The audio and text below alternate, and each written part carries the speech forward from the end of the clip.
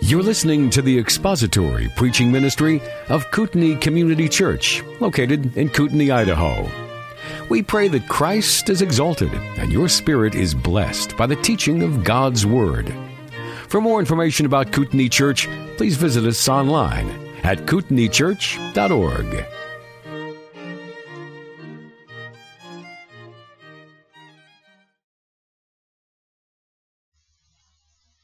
Psalm 95, and let's bow our heads together before we begin.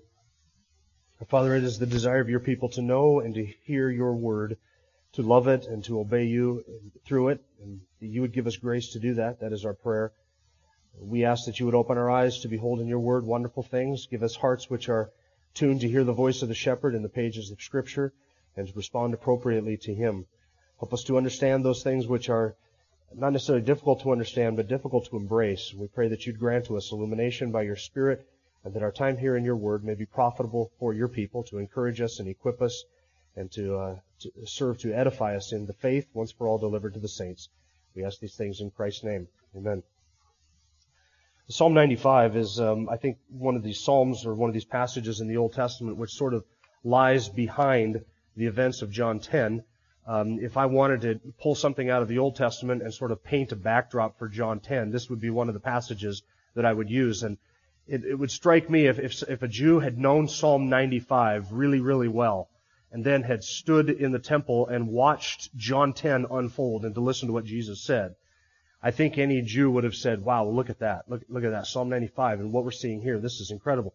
Not that Psalm 95 is a prediction of it, but the language of Psalm 95 is almost used freely by John in John 10 when he communicates to us the Good Shepherd discourse that Jesus gave in the temple.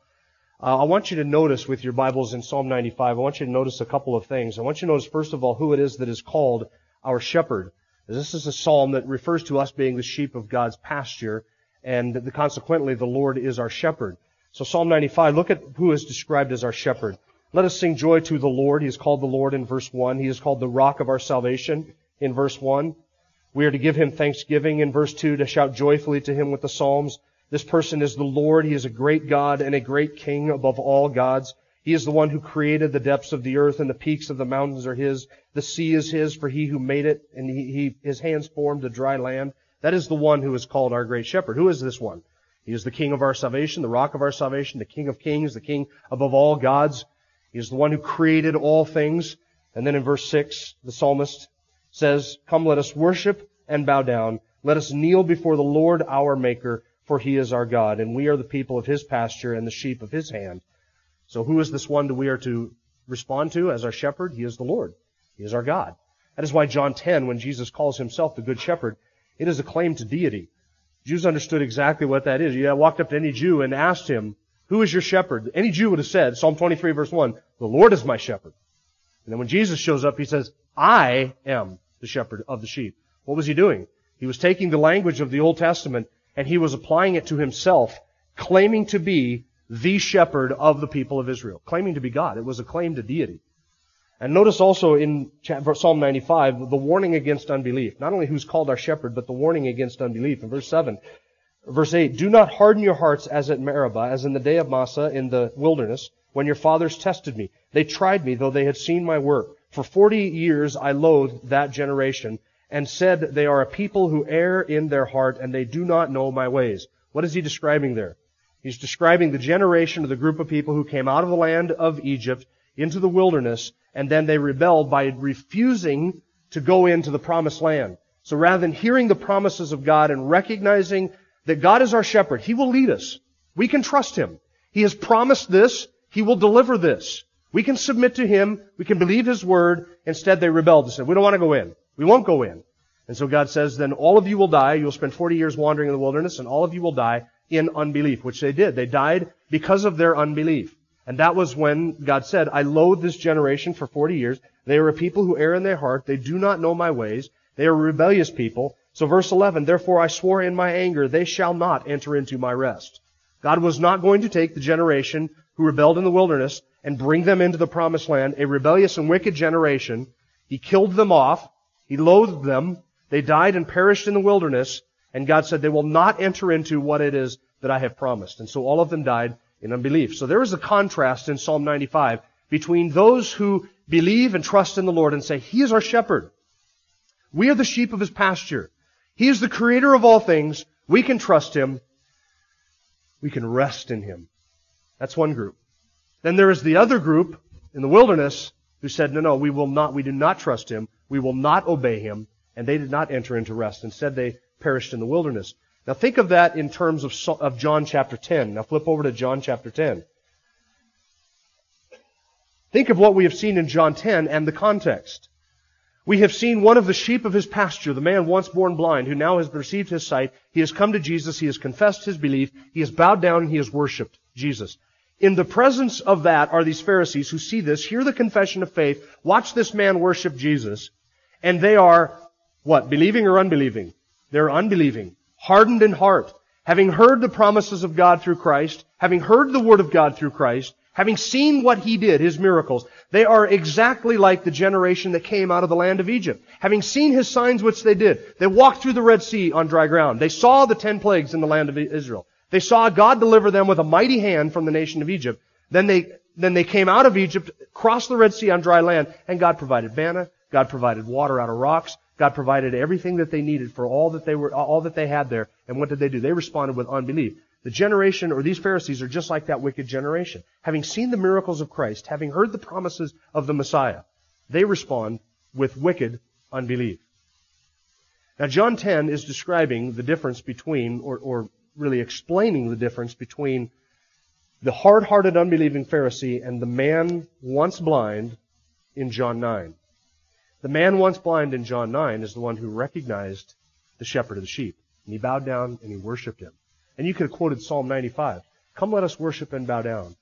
For He is our Maker and we are the sheep of His pasture. That's exactly what the man in John 9 did. Then you have in that very instance the Pharisees, who were just like the generation that came out of the wilderness, hard-hearted, responding to the same miracles with unrepentant unbelief. Now you say, why is it that the man once born blind believed, but the Pharisees remained unbelieving? Why is that? What explains that?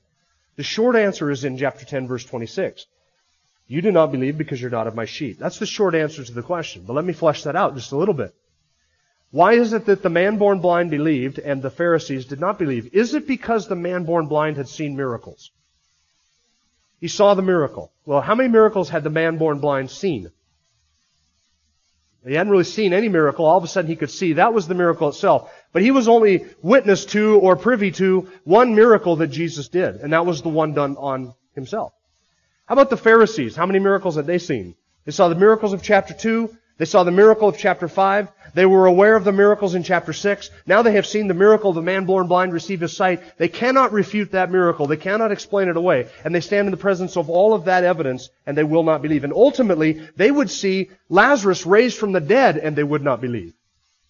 In spite of all of the miracles that were done, they would not believe. So did the man born blind, did he believe because he saw a miracle? Pharisees had seen far more miracles than the man born blind. How about the man born blind? Did he believe because he knew the Scriptures better than the Pharisees? Man born blind had never read a line of Hebrew text in his life. He's never held a passage of Scripture and read it. But the Pharisees, they are experts in the law. They have memorized the Scripture. They knew it. So why does this poor blind beggar believe? And the Pharisees, who have seen all of this evidence, they have read the Scriptures, they understand it, they see it, they have watched all of this, and they hear the same teaching from the lips of Jesus. Why do they remain in unbelief? 10 verse 26. For this reason you remain unbelieving, because you are not of my sheep. You see, the difference between the man born blind and the Pharisees is that one of them belonged to Jesus, and the others did not. Therefore, one of them believed, and the others did not. This is John chapter 10. This is a Good Shepherd discourse that is delivered toward the Pharisees. And you remember the analogy that we've been talking about or looking at? It is the analogy of the sheepfold with all the flocks from all the different shepherds put into one place with the door and the keeper inside the sheepfold, who, when he hears the shepherd approach the sheepfold, opens the door. The shepherd calls his sheep by name, and they come out to him. And when he puts out all of his own, he leads them out to pasture. We've seen that Jesus in John 10 is the sincere shepherd, verses 1 and 2, because he is the one who has legitimate ownership rights to the sheep inside the sheepfold. What is it that distinguishes Jesus from thieves and robbers? Thieves and robbers don't own any of the sheep inside the sheepfold. But Jesus does own sheep inside the sheepfold. that are mingled around with humanity. So just as a shepherd would walk up to the sheepfold, call out to his sheep, and they would come to him, so Jesus comes to all of humanity. He calls out to all of humanity, and his sheep, they come to him. All of them come to him. That's the analogy. Now to review, we looked last week that Jesus is a summoning shepherd, and I suggested to you that in verses 3 through 5, the key point in verses 3 through 5 has to do with the shepherd's voice. We see it in verse 3, we see the voice mentioned in verse 4, and we see the voice mentioned in verse 5. The central idea here is the call of the sheep. Call to the sheep. And I suggested three things that the voice of the shepherd does for his sheep. First, it provides a means of calling his sheep to himself. And second thing that the voice of the shepherd provides is an evidence of his ownership of the sheep. Last week we looked at this call. It is not a general call, just a gospel proclamation. It is an individual, specific call that God uses to summon his sheep so that they come to the shepherd. Today we're going to look at the second and third thing that the voice of the shepherd provides, and that is evidence of his ownership of the sheep, and then second, in verse 5, security for the sheep. So the first is evidence of ownership for the sheep. Let's read verses 3 through 5 again, and then we'll look at this evidence of ownership. Verse 3, to him the doorkeeper opens, and the sheep hear his voice, and he calls his own sheep by name and leads them out. When he puts forth all his own, he goes ahead of them, and the sheep follow him because they know his voice. A stranger they simply will not follow, but will flee from him because they do not know the voice of strangers. One of the distinguishing marks of this entire discourse is this issue of the ownership of the sheep. This is the distinguishing mark. In fact, if you take the whole idea of the shepherd owning a certain portion of this sheep, if you take that out of the discourse, then it just becomes a mumbled bunch of nonsense. It's almost indistinguishable. It's unclear entirely what Jesus might be talking about. The whole point of the parable is that the shepherd owns certain sheep. They're his. And because they are his, he doesn't have to climb over a wall to get to them. He just simply has to stand and call, and they come. And they respond to him. Why? Because they are his. And because they are his, they believe. Now, if you take out the idea of the ownership of the sheep, then what does the analogy mean? It doesn't mean anything. It's just nonsense. You can't draw any spiritual truth out of this. But once you understand that the central issue here is this idea of ownership, then suddenly it becomes clear. The man born blind believed because he belonged to the... Let me try that again without all of the extra syllables. The man born blind believed because he belonged to the shepherd. The Pharisees did not believe because they did not belong to the shepherd. So the issue is ownership. And Jesus distinguishes, and he has no problem distinguishing between those who are his and those who are not. And by having no problem distinguishing between, I'm not saying that he simply knows those who are his and those who are not. Jesus has no problem saying to people, you belong to me and you don't. He was bold about that. He says it in John 6. He says it again in John 10 to the Pharisees. He is telling the Pharisees, you are not my people. You do not belong to me. That is why you remain in unbelief. This man who has bowed down and worshipped, he's mine. He's my sheep. And so he has come, he has heard my voice, he has bowed down and he has worshipped, and he is mine for all of eternity. The issue is ownership. The issue is ownership. Take that out of the passage and you have absolutely nothing left. Now every Christian who is here, whatever your theological stripe, unless you're a heretic, every Christian who is here is going to agree that Jesus owns his sheep. Whether you are Reformed or if you want to call that Calvinistic, that's fine. I would be in that camp. That's where I'm at. If you're Reformed people and Arminians would both agree that Jesus owns his sheep. They would affirm that Jesus owns a portion of humanity that are his, and that some belong to him and some, unbelievers, those who die in their sins, do not. Both theological stripes would affirm that. But here is what distinguishes between these two theological camps. It's really three questions. How is it that I became his? That's the first one. When did I become his? And by whose agency am I made his? How did I become his sheep? When did I become his sheep? And by whose power did I become his sheep? Those three questions. How? How did I become his sheep? Was it by virtue of my choice? Or was it by his choice? Second, when did I become his sheep? Was it at the moment that I believed that I made myself his sheep? Or was I his before eternity began? Third, by whose agency did I become his sheep? Was it something that I did? I gave myself to the Father or to the Son to become his sheep? Or was I given by the agency of another, by the Father, to the Son. Those three questions. How did I become His sheep? When did I become His sheep? And by whose power or agency did I become His sheep? We want to answer today those three questions. Now some of you might say, okay, Jim, look, if all of us can agree that we are His sheep, why go any further than that and start picking on nits and splitting hairs and all of that stuff? Why divide the church or any group of people into one of these two camps? It is not picking of nits to talk about these issues.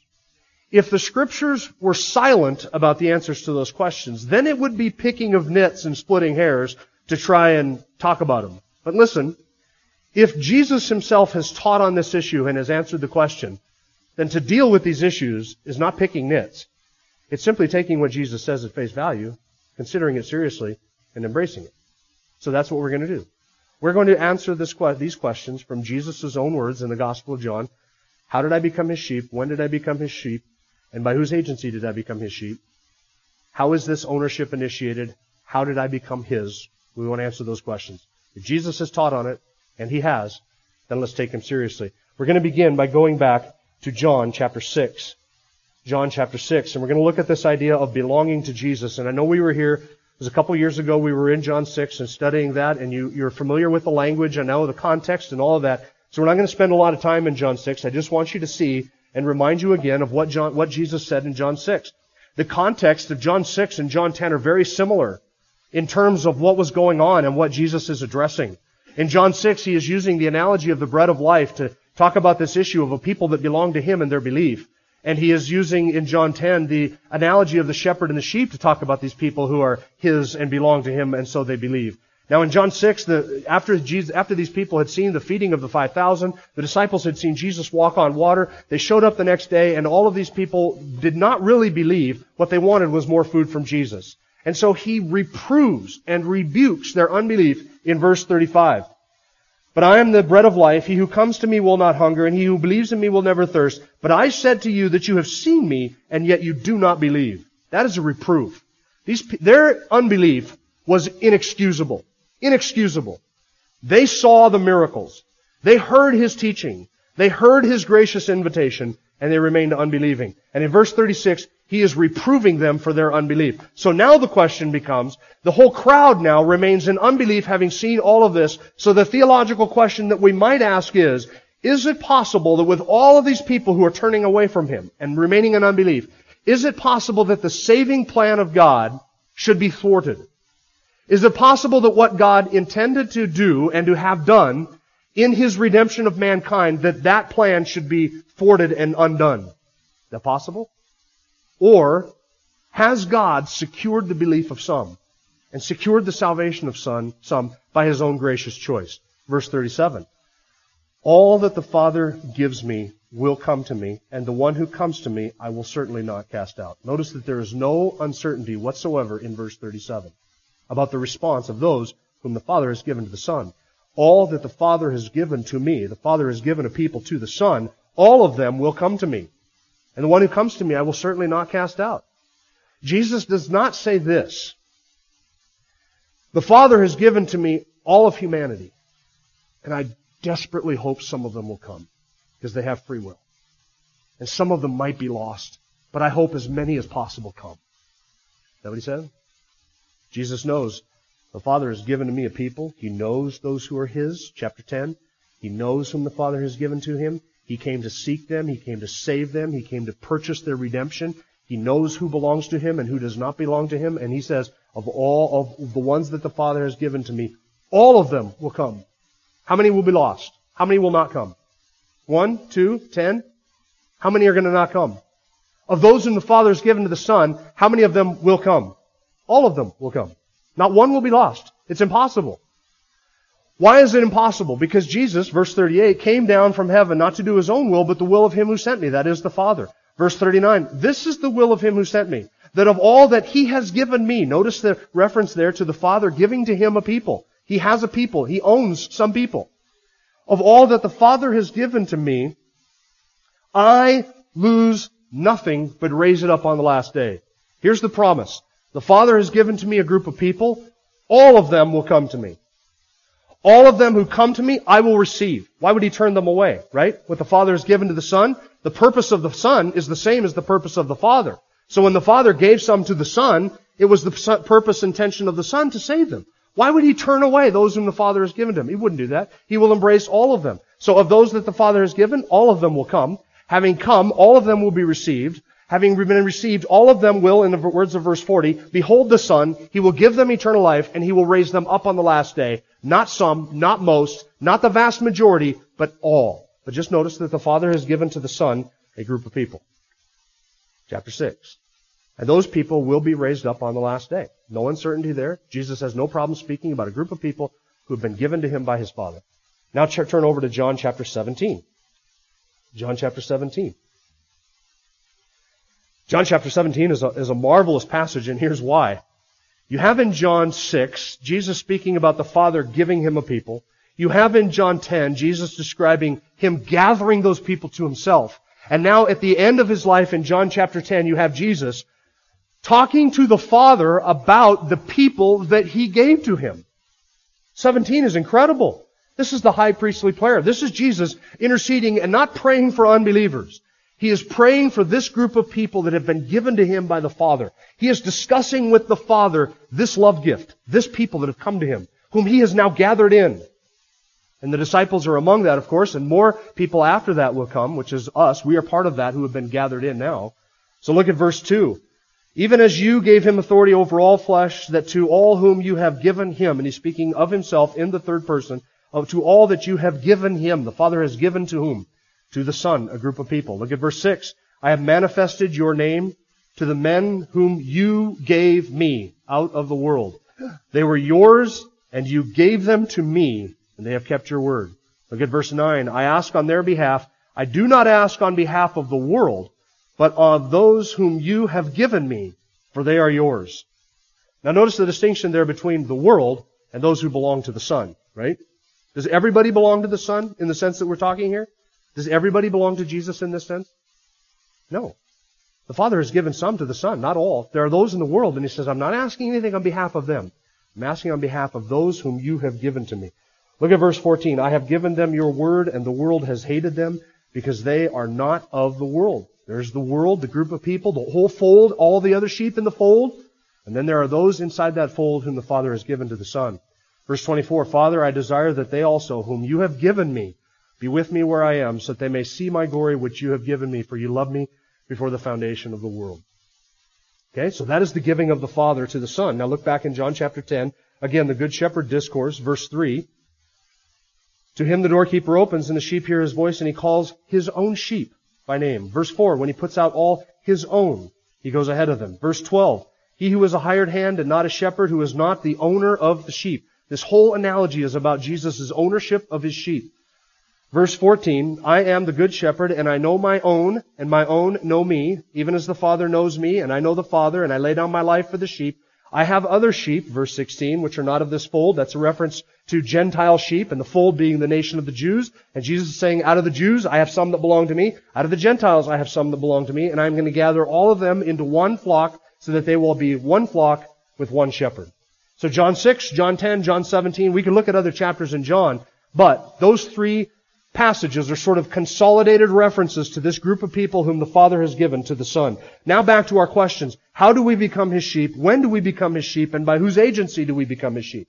First question, how do I become His sheep? Is it by my own choice of Him, or is it by His choice of me? How do I become His?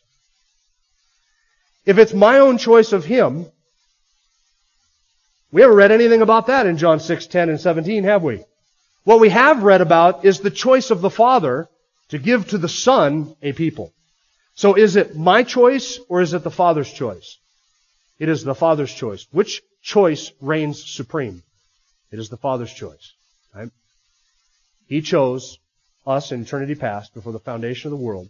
He picked out of humanity and gave this group of people to His Son. How did I become His sheep? My choosing or His? It was His choosing. Scripture always says that. It is His choice of us. His choice of us. That's the blessed doctrine of election, and the giving of the Father to the Son. Now the second question, when do we become His? Is this at a point in eternity past? Or is this at a point of time when I believe? Is it when I believe that I make myself from not His to His? Or is this something that happened before I believed? John 6:37, all that the Father has given to me, past, will come to me, future. Pretty straightforward, isn't it? There's nothing confusing about that. When did this happen?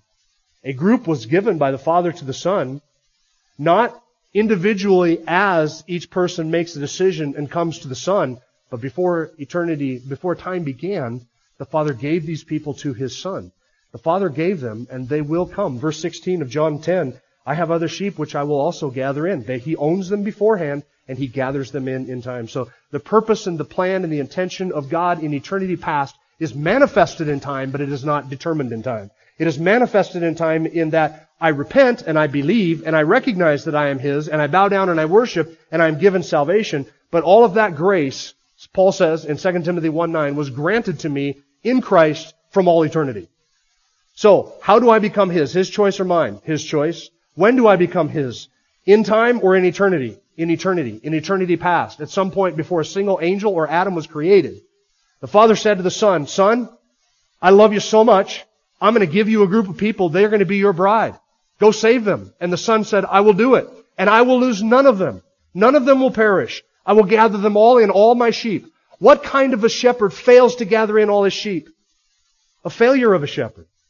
Now, if you're on the other side of the theological divide and you say, well, hold on, I'm an Arminian.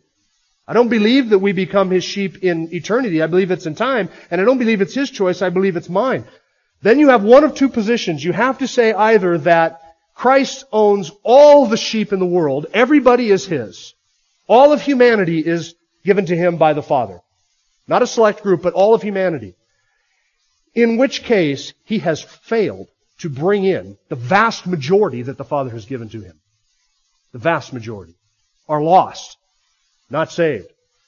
Then He is a pathetic high priest, for He has not secured their salvation. He has not interceded for them. He is a pathetic shepherd because He has been given 100 sheep and He's gathered in one.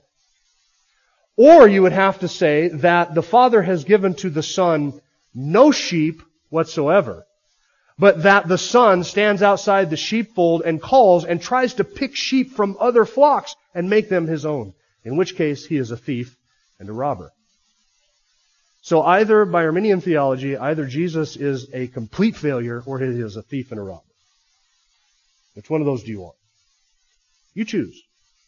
A little tongue-in-cheek there. Your choice.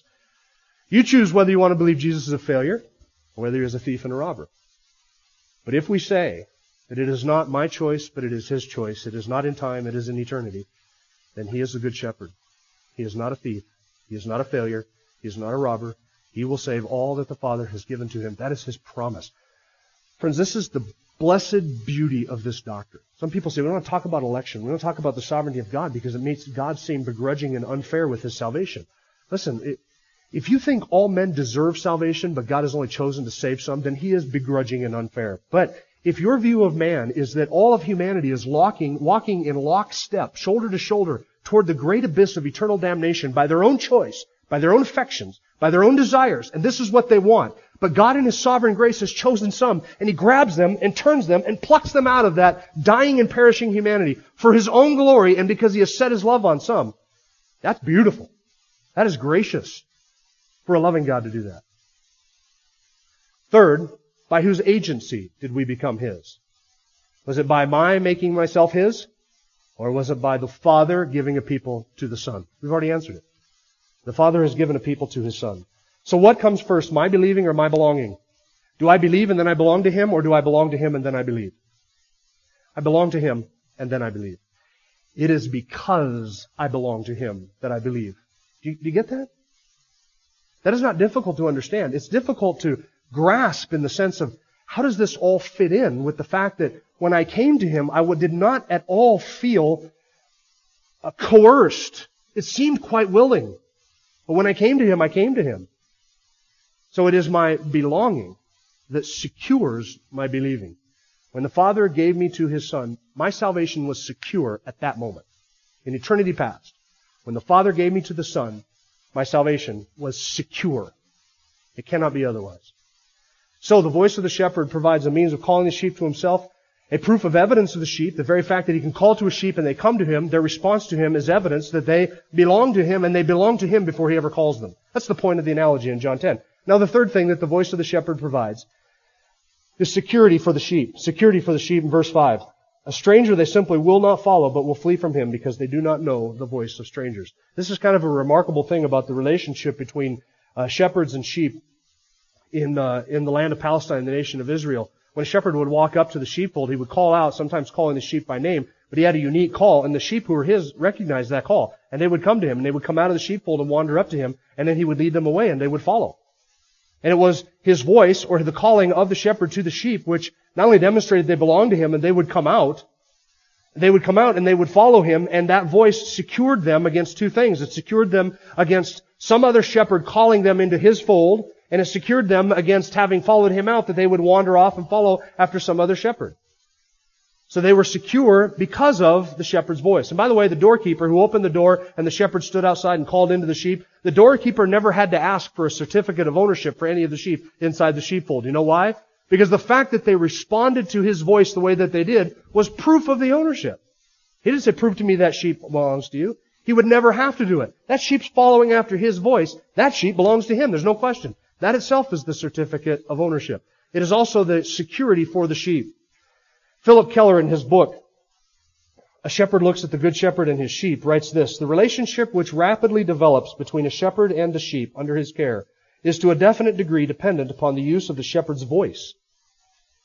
They quickly become accustomed to their owner's particular voice. They are acquainted with its unique tone. They know its particular sounds and instructions. They can distinguish it from that of any other person.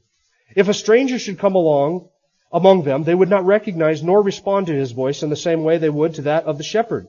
Even if the visitor should use the same words and phrases as that of the rightful owner, they would not react in the same way. It is a case of becoming actually conditioned to the familiar nuances and personal accent of the shepherd's call. End quote.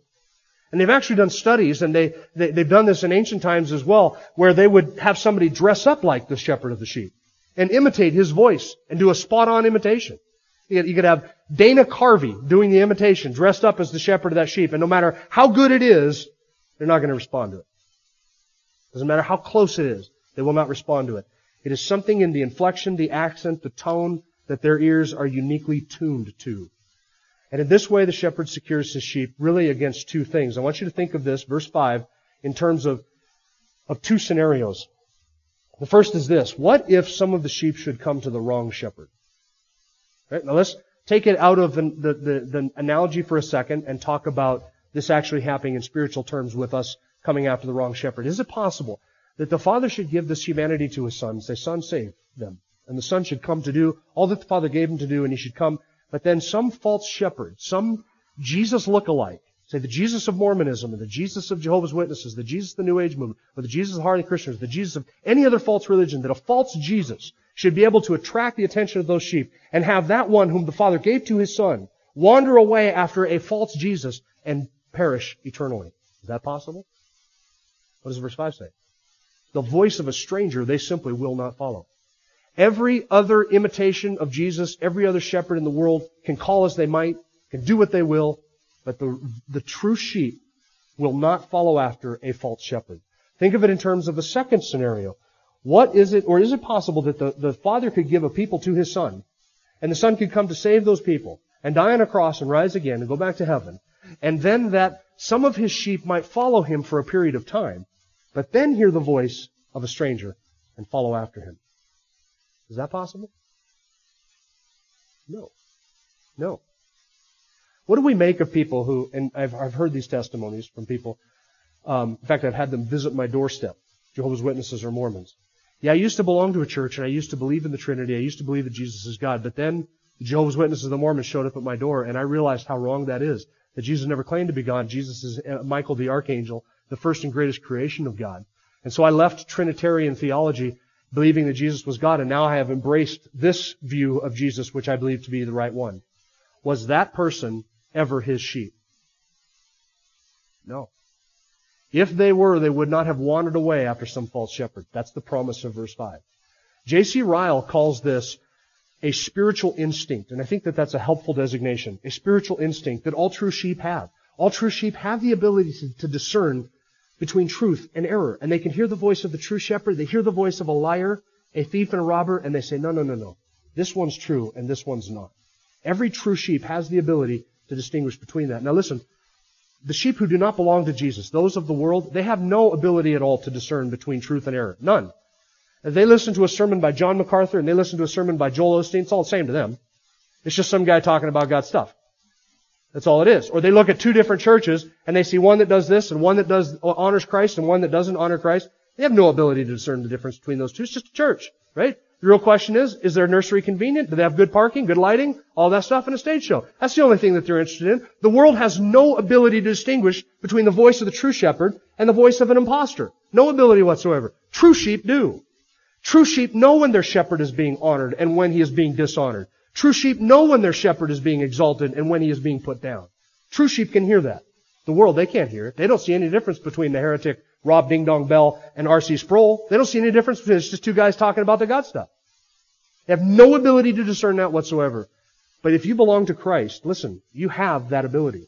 Your ears are tuned. You have a spiritual instinct to hear the voice of the true shepherd, and you come to him. You always come to him, and you can discern between truth and error. That was Jesus' promise in John chapter 8. You will know the truth. My disciples will know the truth, and the truth will set them free. True sheep know the truth, and they hear the voice of the shepherd. And they know when their shepherd is being dishonored. John writes in 1 John 2:20, and with this I close, you have an anointing from the Holy One, and you know that I have not written to you because you do not know the truth, but because you know it, and because no lie is of the truth. What is the anointing of the Holy One that John speaks of in 1 John chapter 2, verse 20 and 21? It is the Holy Spirit. And John's saying, you know the truth, and you have the Holy Spirit, and for this reason I am writing to you, because you know the difference between truth and error, and you know that no lie is of the truth, because the true sheep can see that, and they can hear that, because they have the Spirit, and they belong to the Son. So the voice of the shepherd provides a means of calling a sheep, it provides a proof of ownership of the sheep, and it provides security for his sheep. He secures us both from deception, wandering away after a false shepherd out of the fold, and he preserves us and secures us from defection, that is wandering away from the true shepherd after he has called us to himself. So what do we do with people who come for a period of time, they hang on, they play the Christian game, they make all the confessions of faith, they go through, affirm the statement of faith, they become members or whatever, and then pretty soon they wander off and wander away. What do we do with those who go out from us? 1 John 2:19. They were never of us to begin with. That's the point. And so they wander off. The voice of the shepherd does not secure goats in his flock. You understand that? The voice of the shepherd secures his true sheep. And goats will wander off after every other voice all the time. But those who truly belong to him, all that the Father has given to him will come. He will raise them up because they're the Father's gift to the Son. Make sense? Not? Yeah. Sure. All right. Let's bow together and before we partake of communion. Our Father, we are so thankful that you have done all of this work on behalf of those whom you have given to your Son. You chose us in Christ before the foundation of the world, and we can only say thank you. These are humbling things that we are confronted with, for we know that it was not our decision, it was not our spiritual ability, it was no natural capacity that we had, but only your sheer and sovereign grace and the power of your grace which has made us yours. We thank you for a shepherd of the sheep who has not only come to do all your will, but to gather in all your people, but secure all of those people for himself for all of eternity. We thank you that we are the objects of your grace, and that you looked down upon us and loved us. We are humbled by that. May we never think in terms of being proud about that or pride-filled about that, because it is, again, only by your grace that you have done it. We deserve nothing. We deserve wrath. And yet you have given us that which we do not deserve by your grace. So thank you that you have saved us. Thank you that you continue to sanctify us. And thank you that you have secured us for our eternal good and your eternal glory. We thank you in Christ's name. Amen.